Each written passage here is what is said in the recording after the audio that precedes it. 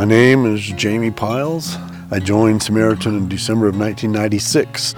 We were homeschooling our kids, and we were already thinking outside the world's box, if you will. And I saw a little tiny classified ad about this new kind of idea I'd never heard of before. My first reaction was, that's the kind of thing that we would do, isn't it? And so I finally called the number, talked to them, and the more I asked them questions, the more I liked their answers.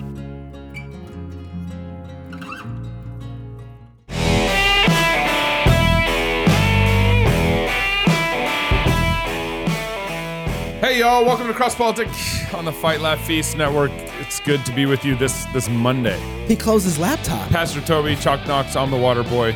We got a special guest.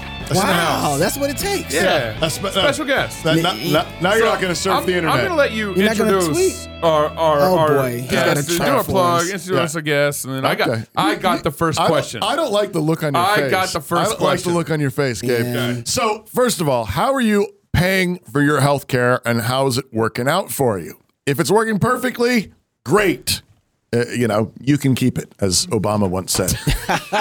No. If it's not working out, then listen closely, because I have a solution for you, and it's a biblical solution. Samaritan Ministries is a community of Christians who pay one another's medical bills. I know, because I've used it. That's right. I actually am currently using it. Here's how it works. When a medical need arises, you choose the provider that's right for you. Let's say Toby has a rash. Whoa.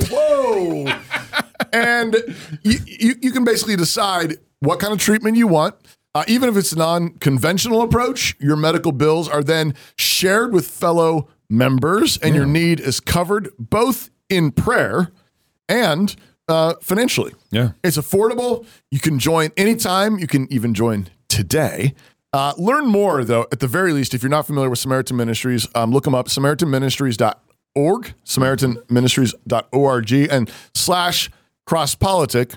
We'll tell them that we sent you. And that you love us. Yeah. Okay, both. A little of both. A little bit of both. Dr. Larry Schweikart went to Arizona State University, received a BA in political science, an MA from ASU in history, and then a PhD from University of California, Santa Barbara. Since 1985, he's taught at the University of Dayton. Schweikart's best-selling books include 7 Events That Made America, 48 liberal lies about American history. Only 48. and his #1 New York Times bestseller with Mike Allen, A Patriot's History of the United States. Dr. Schweikart, thank you for joining us on Cross Politic. Good. Glad to be here. So I got first question because I know, because Larry's kind of held a special place in our family. Oh. So my dad knew Larry. Okay. And they were actually in a band together back in the was it early 70s, Larry? Oh, no, it'd be like late 60s. Yeah, okay. Late 60s. And I think my dad actually told me, when he told me stories about you, Larry, and the band, I think he said that was the only band he ever played in that actually had a chance to go anywhere. Well, I think we did make a record with him, yes. Yeah. That's right. Wow. And then Larry, but here's the question I have for you, because Larry has an autobiography out, and he actually mentions my dad in it a couple times. And my dad became a Christian early, 70, was it 69, 70, 71, somewhere around that time frame. Larry, you were already a Christian before that. And right. And my dad was a turd or something, and you guys had a falling out. What happened? And then later on, you kind of rekindled. You met my dad again later on as he's a Christian, and a lot more fun to hang out with. Well, I don't ever recall having a disagreement with him over music. Yeah. And he was in and out of the band because he would go to Fullerton to be with your family, and then he'd come back for a little while, and we'd play together a little while. So I think the falling out was later over theological issues, and we finally said, "Oh, it doesn't matter all that much." What did you play, Larry? What instrument did you play? Drums. It's the only instrument for a band. That's all you need. You know what Sly and the Family Stone said? All you need is a drummer. That's right. Me and you gonna be all right, Larry. So I remember my dad telling stories about you and that band, and he really liked that band. He thought it was one of the most talented bands. What was the name of the band? I forget. What was the name of the band, Larry? The name was Motley Array. This is before Motley Crue came along with their nickname. Yeah. And I remember we played a Battle of the Bands over. This is after he had quit, gone over to California, then come back. Yeah. And we played a Battle of the Bands over at Rendezvous Park in Mesa, and we lost. And it just, we were great that day. We played a long version of Southern Man. We played something by Blood Rock. And we were so good that one of the judges said, wait a minute, I want to give you guys a recording contract, even though we didn't win the Battle of the Bands. So we got a record deal out of it for one record. Wow. Well, That's fun. There you go. So that's why. So I've known Larry for a long time, and I've never had a good excuse to actually call him up on the phone and just kind of talk old shop. And so I was like, I'm going to get Larry on the show so I can talk to him about my dad. That's it. Wow. Well, good Cross Baltic episode. We'll see you tomorrow. Well, then later I went on with a different band to open for Steppenwolf, the James Gang, Savoy Brown, hung out with the Allman Brothers. The Who sat through our set at the Troubadour, which was an incredible night. So we got almost famous, as the movie says. Yeah. So, Larry, speaking of the Battle of the Bands. Oh, boy. Yeah. That's good. Totally. Is Trump going to win in 2024? You know what Yoda says in one of the Star Wars movies is always in motion is the future, right? You never know. There are too many free radicals out there to really pin things down. He would definitely win the vote. He would win the popular vote, which is astounding for a Republican. I think he'd probably get around 80 million votes. But how many votes will they count? Are they going to count 85? Are they going to count 90? Richard Barris, the pollster, thinks they're going to manufacture close to 90 million votes this time around. Yeah. So remains to be seen. I haven't seen any significant work done on vote fraud anywhere in the country. A little bit in Georgia, but in the three big states, Wisconsin, Michigan, Pennsylvania, nothing. Well, this is interesting because you act like DeSantis isn't even like a thing. Like you just walk right over DeSantis into the... No, he's not. DeSantis is not a thing. You can mark that down. It's interesting that Robert Kennedy Jr. on the Democrat side is closer to Joe Biden than DeSantis is to Trump on the Republican side. Now, I am a little surprised in the last 3 weeks that Vivek Ramaswamy has not made a bigger charge than he had. At one point, he was up to about 9 percentage points. He seems to have dropped back down now to 3, 4, 5 points. I think a lot of that is all these other people, the Tim Scotts and the Nick Nack Haley, as I call her, all these people coming in to siphon votes away from Vivek. But it's not siphoning votes off Trump. He's still Barris's poll for Florida came out yesterday. Trump's increased his lead in Florida to 20 points now. So no, DeSantis is not a thing. Larry, help convince me to vote for Trump. I didn't vote for him the first time. I voted for him the second time.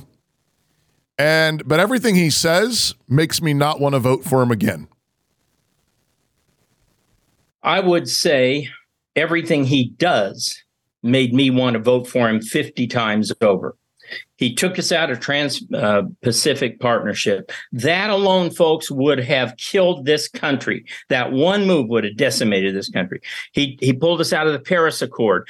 That was the green energy deal all over the place. That would have killed this country.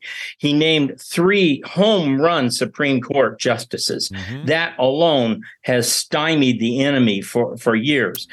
He had unemployment at record low levels since really the 1920s. He had black unemployment at record low levels. I could give you 100 different. He had 2/3 of the border wall built with no help whatsoever from Congress. And he did all of this with the whole deep state aligned against him, with everybody coming after him for 2 years under investigation. I think they owe him another term after this term if he wins. I mean, wait a second. Hold on here. So Larry, you're a history sensei. Where are we at in the cycle of history that we're in this moment with, Trump, Biden, Hillary Clinton, FBI. Like, how's your history informing you in this moment?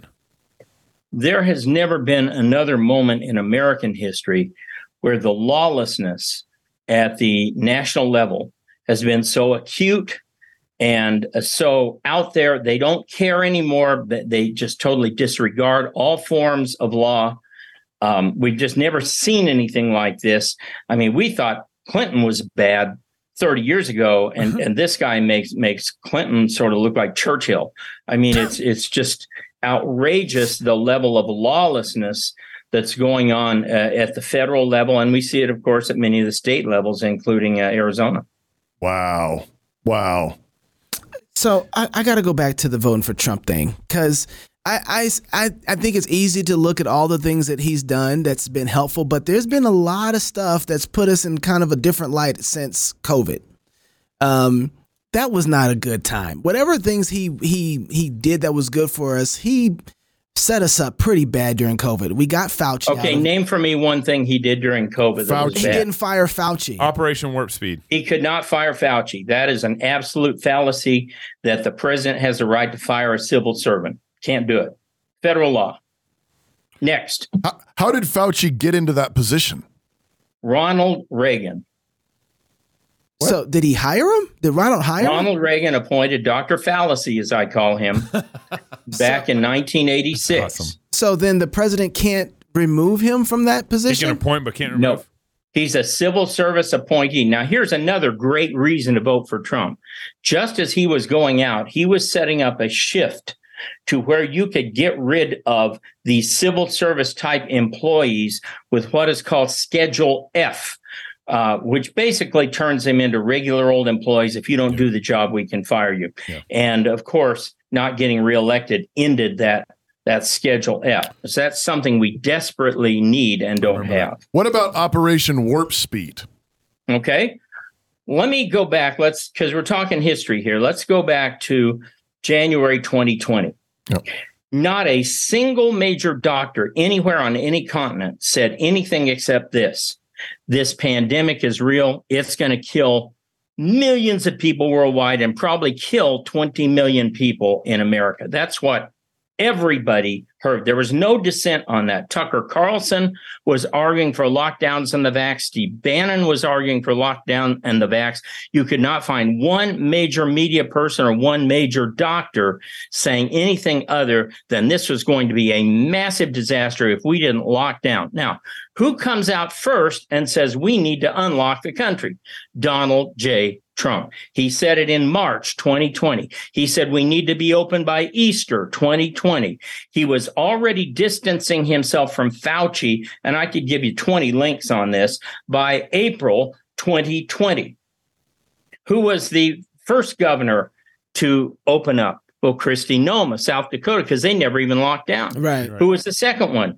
Brian Kemp of Georgia. Right. They unlocked sooner than DeSantis did. And Trump DeSantis was touting the value of the vaxes at least 1 month into this, and then he finally correctly changed his position. But let me remind you something else, guys. Right now, 82% of Americans have been vaccinated once. Over 50% of Americans have been vaccinated twice. If you want to run on anti-vax, forget it. You're done. Because a majority of Americans, I did not get the vax. I hate the vax. I think it's poison. But a majority of Americans do not see it that way. And even of that small percentage who got it now regret it, they're going to make a very small difference in anything. So here's where I'm at, Larry, on this. Same story as Toby a little bit. And I would love to hear your take on why Trump won. I saw your book on that, why Trump won in 2016. But I didn't vote for Trump in 2016 because I figured we deserved Hillary Clinton as a country because we're just. I didn't deserve her. I never deserved Hillary Clinton, or Cankles, as I affectionately refer to her.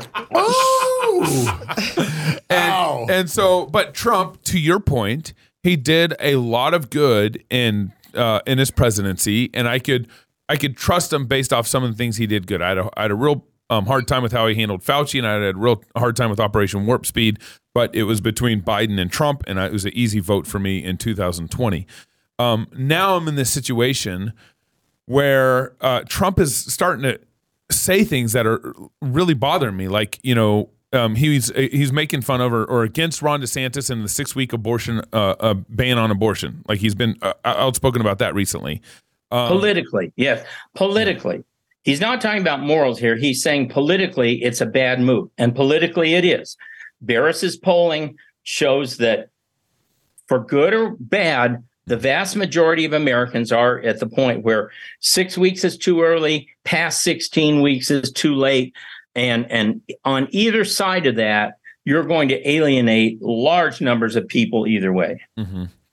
And I think that's kind of also getting a little bit to the heart of my frustration with the Republican Party, where we want to be a big tent, and especially when we're losing, like we're losing right now. We don't have the Senate, we don't have the executive branch, we barely have the House. And so when Republicans feel like they're losing, they start kind of broadening their message and trying to broaden this tent in a way that I think is unhelpful for the future of the Republican Party. And I agree. And if there's so there's some interesting studies out there. There's a book called The Great Revolt by Selena Zito, not counting how Trump won, where we went into a lot of this. And Zito was one of the first reporters in Pennsylvania in 2015-16 to say, hey, you know what? Trump's going to win Pennsylvania. And she did this book after the 2016 election, where they interviewed only Trump supporters, thousands and thousands. They just giant poll, but they also engaged in very deep interviews, along with a friend of mine named Jack Kubowski, and his book is called Bellwether Blues. Both of them came to the same conclusion, which was there is a massive, what Rich Barris calls an undervote. And these people hate Democrats and they hate Republicans, but they love Donald Trump. And they will come out in an election where Donald Trump is on the ticket, but they will not come out in the 2018 midterm or the 2022 midterm because Trump is not on the ticket. And Barris's polling found that this number amounts to about 10 to 13 million people who will stay home if Trump is not on the ticket. They will stay home if it's DeSantis. They will stay home if it's Tim Scott. They will stay home if it's Nick Haley. They will stay home. Wow. That's interesting. So you're looking at a massive loss if it's anybody but Trump on that ticket. So the only thing that we need to worry about is not getting out the votes. We need to worry about stopping the fraud. That's why you felt like he lost this last time, or you think it was just fraud? I think, yes. I think there's no way Rutabaga, that's my affectionate name for Joe Biden. There's no way Rutabaga got 81 million votes. I'm guessing in legitimate terms, he probably got 66, 67 million votes. They had 6 months of COVID to harvest votes, to make up ballots. I mean, we just had a story yesterday of a guy who drove 280,000 phony ballots into Pennsylvania. The 2,000 Mules shows you that if you go through this, you're looking at an additional 20 million votes out there. So I think it was almost all fraud. And that's why I say Trump will probably get 75 to 80 million votes next time. How do you stop the fraud? Well, if that's the question. If that's the case, why is it that they don't win the next time too? How do you stop the fraud? Well, so let me back up just a little bit. Sure. So if the Republican Party nationally has understood this and they want DeSantis to win because he's, quote, Trump without the baggage, and you may have heard this phrase that you want to have Falstaff and have him thin. You want to have Johnny Winter and have him play the accordion. I mean, come on. You get Trump with all of his baggage. But if you want DeSantis thinking he's going to be Trump without the baggage, okay, my question is, what has the Republican Party nationally done to stop the fraud? And the answer is nothing. Wait, so what do we do about that? So it would behoove us all to, as much as possible, start smaller vote gathering, vote harvesting organizations. Rich Barris was on with Sean Parnell of Pennsylvania yesterday, and Parnell knows Pennsylvania politics, and he says the vote harvesting is not coming from the DNC. It's coming from dozens and dozens and dozens of these little vote harvesting PAC operations funded by Soros they're out there at work now. So the first thing we need to do is to start building up our own vote harvesting organizations. The second ray of hope I have is that they aren't going to have 6 months of COVID this time under which to conceal the 2,000 mules and the vote harvesting. It's going to have to all be compacted into less than a month. And we're aware of it. And this time we will have more people watching, to the extent they aren't kicking us out of the vote counting process buildings the way they did in 2020. Wow. So wait, I've heard some of this talk happen, and I can't believe my ears. So you're actually saying we should start harvesting votes just like they are? Sure, it's perfectly legal. Yeah. And Why wouldn't you do it if it's perfectly legal? Explain what it is. Okay. Harvesting means that you make sure you get a ballot out in the hands of every single registered voter who is either a Democrat or who is an independent likely to vote for you. Then you go out and you make sure with a ground campaign. We used to call it poll flushing back in the day. I would go in at 4:00 in the afternoon and they would say, okay, we have all these names here who haven't voted yet. Go get them. And we would send people out to go get them, right? Okay. This is vote flushing on steroids. You go out and you start getting these people out 30, 40 days out and making sure that every single ballot that's out there that even remotely has a chance of being voted for Republican is sent back in. Got it. So but we were just complaining about all this. Ballot harvesting is not filling out ballots for other people. It's it's trying to get ballots into every likely voter's hands, and then, if necessary, hand carrying, delivering those box of ballots, completed ballots to the polling stations. All the complaints that I remember about this last election was that they were harvesting ballots, and we complained about that so much. And if it was legal to do, why were we complaining about it so much? Because Rona McRombush, as I call her, she is clueless when it comes to strategy. We have a phenomenal guy named Scott Pressler who goes out and registers people right and left all around this country. He should be in charge of the Republican Party. But instead, we get Rona McRombush, and her solution to all this was to have a website where you report vote fraud and said, that's not going to do it. What you need to do is start these little PAC groups all around every state. And I wouldn't even waste time in California or New York. That's right. Although I saw a study yesterday that said New York is turning slightly redder.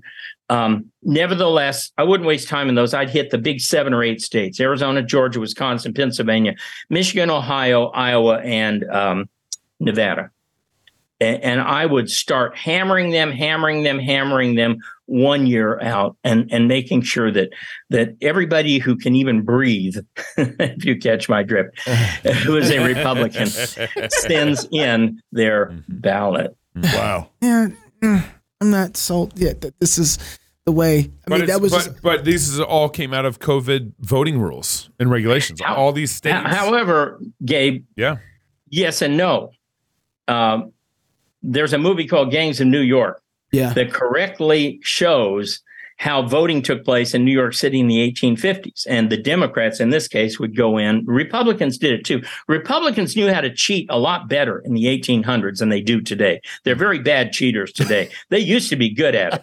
But in New York, they would go to all the bars and they would herd all these guys down and say, now you're going to vote for Boss Tweed. And they would make sure they voted for Boss Tweed. As soon as they were done, they would take them out, shave them, put a different coat on them, put them right back in line. Now, they didn't have driver's licenses then, which makes us a little harder today. But right. And that was bad, right? That was bad. Okay. I just wanted to make sure. Do you want to win an election? I mean, I think part of the issue here is how bad do Republicans really want to win? And there is a significant theory out there held by a lot of people.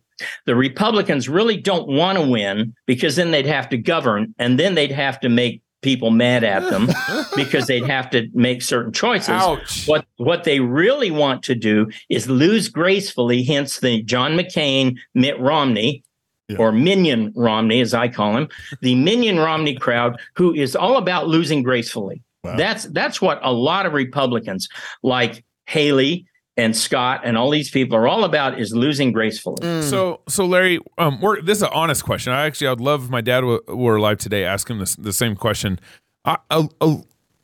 It seems to me that the previous generation of Republican leadership has really let us down. Like you know, you think? What's wrong with your people? My tribe? Yeah. What's wrong? What's wrong with your generation? Why did they set us up for this kind of failure in politics? A lot of this came, I think, from the 1995 budget showdown with Newt Gingrich and Bill Clinton. And I think that the failure in that, when they were all attacked by the media for no reason, I mean, it was all lies, but it didn't matter. They were attacked and they were demonized. And a lot of those people never wanted to go through that again. And as a result, they kind of backed down and were more timid and, just didn't want to fight. That's and then interesting. There's a great book. It's over there. I can't hold it up right now. It's called Generations by Jean Twenge, Twenge. Okay. And it kind of looks at the old Generations book by Neil Strauss and William Howe that said there are these cycles that we go through in American history. Problem is, right now, we have broken that cycle. We're not behaving like the cycle usually does, which is my generation should have stepped up and kind of been the Gen X should have stepped up and been the heroes who bail us out of this and do the right thing and do the patriotic thing. Instead, they become extremely subservient to government. Do whatever government tells you. Take the vax. Okay. Don't protest. Don't try and change anything. And explaining their mentality is something that we don't have time for right now. We'll have to do that another time. Wow. So I just have to go ahead, Pastor. I have one question. Yeah, go ahead. I want to know, do you have a nickname for Gabe? Oh. No, I do not. Oh, okay. I don't usually have nicknames for good people, good guys. Oh, okay. Stop it. I only reserve it for the, like Nancy Pelosi was Botoxic. Oh. Mitch McConnell's Yertle. Yertle. Chris Christie is Jersey Shore. Yeah. Okay. That's hilarious. As in the entire Jersey Shore. No. We got it. I put that. I heard the poetry. I want to say something though, because Gabe asked this earlier. Yeah. Because he was asking, how did Trump win in 2016? And there were a lot of things Trump did in 2016 that obviously he had this base of the undervote of 10 to 12 million people who were going to show up that had never been tapped before. And this surprised everybody. Something else he did that was extremely important were the rallies. And people downplayed these rallies and said, oh, well, so what? He gets 15,000 people to a rally. It wasn't about the number of people he got to a rally, although in some ways it was, because they got the names of all those people and they could get a hold of them and send them out to go and ballot harvest or do whatever. But what was even more important was he made an end run around the media by going to local media that the national media wouldn't cover him in the same way. The same way Reagan could do an end run around the media by going into presidential addresses to the American people. But by Trump's time, you couldn't do that because the national media wouldn't cover him. They simply wouldn't. People kept saying, well, why doesn't he do a town hall and explain this? They won't cover him. And we're seeing Bobby Kennedy have the same problem here, is the media will not cover him. I came up with an idea a couple of days ago. Trump and RFK Jr. need to do a pay-per-view town hall. Okay. A pay-per-view. Wow. That's That's wrestling. Divide the money between the campaigns. Yeah. Oh, And interesting. this, I bet you, this would generate 55 million people. Wow. That is Oh, that's interesting. interesting. All right, so all right. before I don't we know why I'm not on Trump's team. I don't know. I was going to ask you, how much is he paying you? Before we go, I want to ask you, the Republican Party right now is making some very interesting choices. They're seeming to pair up with the whole LGBTQ movement. And as you've been around for a while, you've seen kind of the history of the Republican Party. Are they going to survive this? Because, man, this is not looking very healthy ethically for them. Correct. And of course, you're going to have a split there between those. Same thing that happened with immigration. You're going to have a split between those who want to stand up for traditional family, closed borders, America First economy, pro-gun, anti-abortion, wherever it's feasible. We saw what happened in Kansas, and we saw what happened in Montana. When you try to go too far with the abortion laws, you're going to lose big. And if you lose everything big, well, there's not too much left to stand for if you can't get a voice in politics. So I agree that the Republican Party is on the verge of a major split. But I think the MAGA section of that,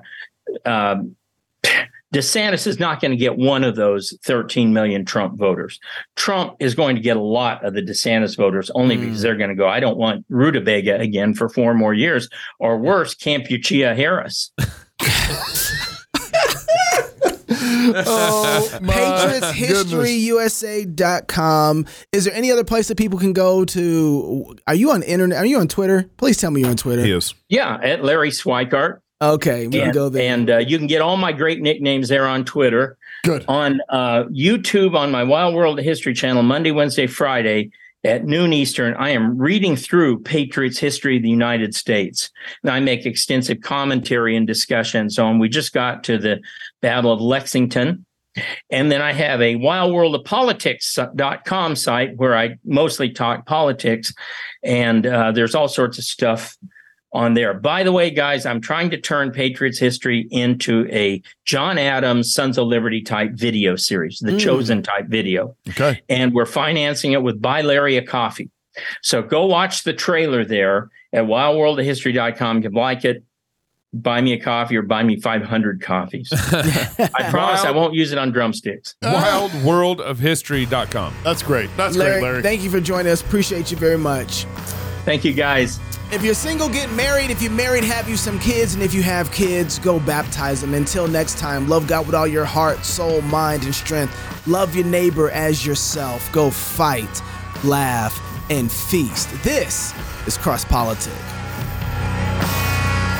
Home. It's where you build your legacy, where traditions are started, seeds are planted, meals are shared, and stories are told. We are Chris and Natalie Carpenter, owners of Story Real Estate, and our team of top agents helps people find homes in Moscow, Idaho, and around the country. Have you thought about a move? Contact us to get connected with a top agent who shares your values and puts your family first. Or reach out to us about our Moscow relocation guide. Wherever you're looking to go, we can help you find home. Call us at Story Real Estate or visit us at storyrealestate.com and start building your legacy. The Word of God is living and active, sharper than any two-edged sword, piercing to the division of soul and of spirit, of joints and marrow. Through the Spirit, God's Word changes lives. It cuts us to the heart and reshapes us. As you strive to read and study Scripture, having a good set of tools can help. From setting reminders for a great reading plan, to word studies and commentaries that shed light on difficult passages, to listening on the go, the Olive Tree Bible app can help you dig into the Word wherever you are. Olive Tree Bible app. Read, study, listen, anywhere.